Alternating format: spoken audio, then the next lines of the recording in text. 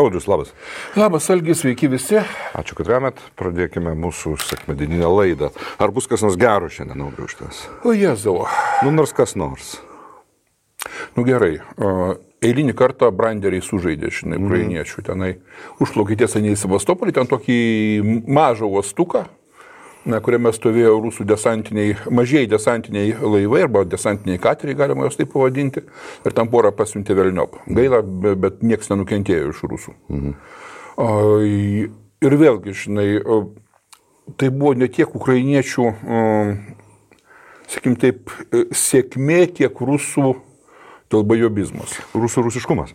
Jo. Dėl bajobizmo, aš manau, yra visiškai pilnai vartotinas žodis, kadangi lietuviško vertimo tiesiog neegzistuoja. Nėra. Tiesiog tai ten buvo tas rusų uostas, kadangi rusai matyt pamanė, jog tai ne Sevastopolis, ne Novorosijskas, vienu žodžiu, tenai, galbūt ukrainiečiai nelys. Ir jie įėjimo į tą uostą nepastatė jokių bonų užkardų. Tiesiog atvirai prašau, atplaukus Juodosios jūros, įplauk į uostą ir sprogdink. Kad apie tai kalbam, kaip manai, Rusija gali visą savo plotą ir perimetrą padengti? Tikrai ne. Žiūrėk, sekundėlę, jeigu mes kalbame apie uostus, uostai be abejo. Tai žiūrėk, viso pasaulio kariniai uostai nuo XIX amžiaus pabaigos ir garantuotai nuo XX amžiaus pradžios, po to, kai japonai Port Artūre atakavo rusų Ramiojo vandenyno eskadrą labai sėkmingai, kuri stovėjo nenuleidusi prieš torpedinių tinklų. Nuo tų laikų visuose uostuose kariniuose stovi bonų užkardos. Dar nuo tų laikų jos gali 100 metų laikyti, tik tai biškai paremontuoja juos ir stovi. Tai nieko protingo ir išmanaus nėra, supranti.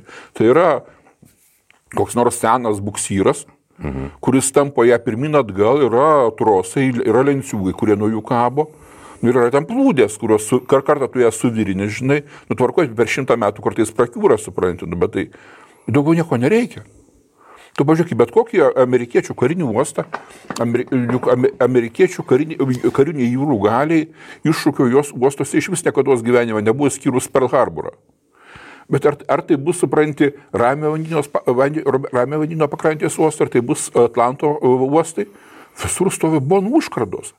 Įplaukia lėktuvnešį, supranti, praeina buksyras, užtraukia, supranti, pastato. Tai yra... kaip žmogus sėda į automobilį, susega diržą. Tas pats. Bet Rusija, jie kadangi ir be diržų važinėja, tai ir bonų užkardų nestato. Diržus tik gaidžiai dedasi, Tai taip. Pas juos iki šiol turbūt tai... Tai pas juos tikri jūreiviai, supranti, įėjimų į savo uostus bonų užkardų nestato. Tai atgavo biškė atakos. Ir, kokia iš to, supranti, yra, sakykim, taip, dedamoji karinė vertė, aš sunkiai galėčiau vertinti, bet, belenkaip, supranti, 2 laivais mažiau yra 2 laivais mažiau. Plius, aišku, moralinis smūgis, eilinį kartą, pretekstas visiems laivyno karininkams keikti ir dėti šunus dienas Juodosios jūros laivyno vadovybę ir didinti nepasitikėjimą ją.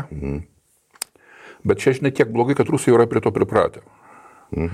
Ir bet tai yra vienas iš rusų kariavimo būdų. Tai yra, rusai kariai iš anksto žino, kad jų aukščiausiai vadai yra durniai. Ir jie to yra susitaikę ir jie mokosi kariauti taip, kad tu gauna durną įsakymą, ten kažkaip nepavairuoja. Kaip, tarkim, tas vokiškas dabar amerikiečių perimtas, supranti, tas disciplinuotas nepaklusnumas, kuris yra neatsiejama šitos užduotinio vadovavimo esmė, kad tu gauni užduotį, o jau kaip tu ją įvykdys yra tavo reikalas.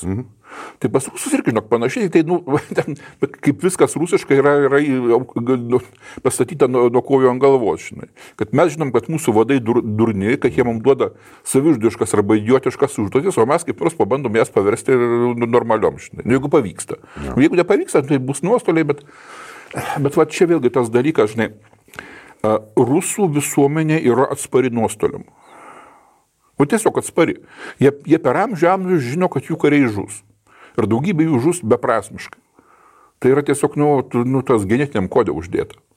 Nu, pamanyk, supranti, nu, tenai batalioną pasiuntė į mirtį. Nu, ką darysi, žinai, parašysim gražią knygutę, žinai, batalionai prašo ugnies, nufilmuosim pagal tai keletą filmų, žinai, kaip batalioną žūsta beprasmiškai.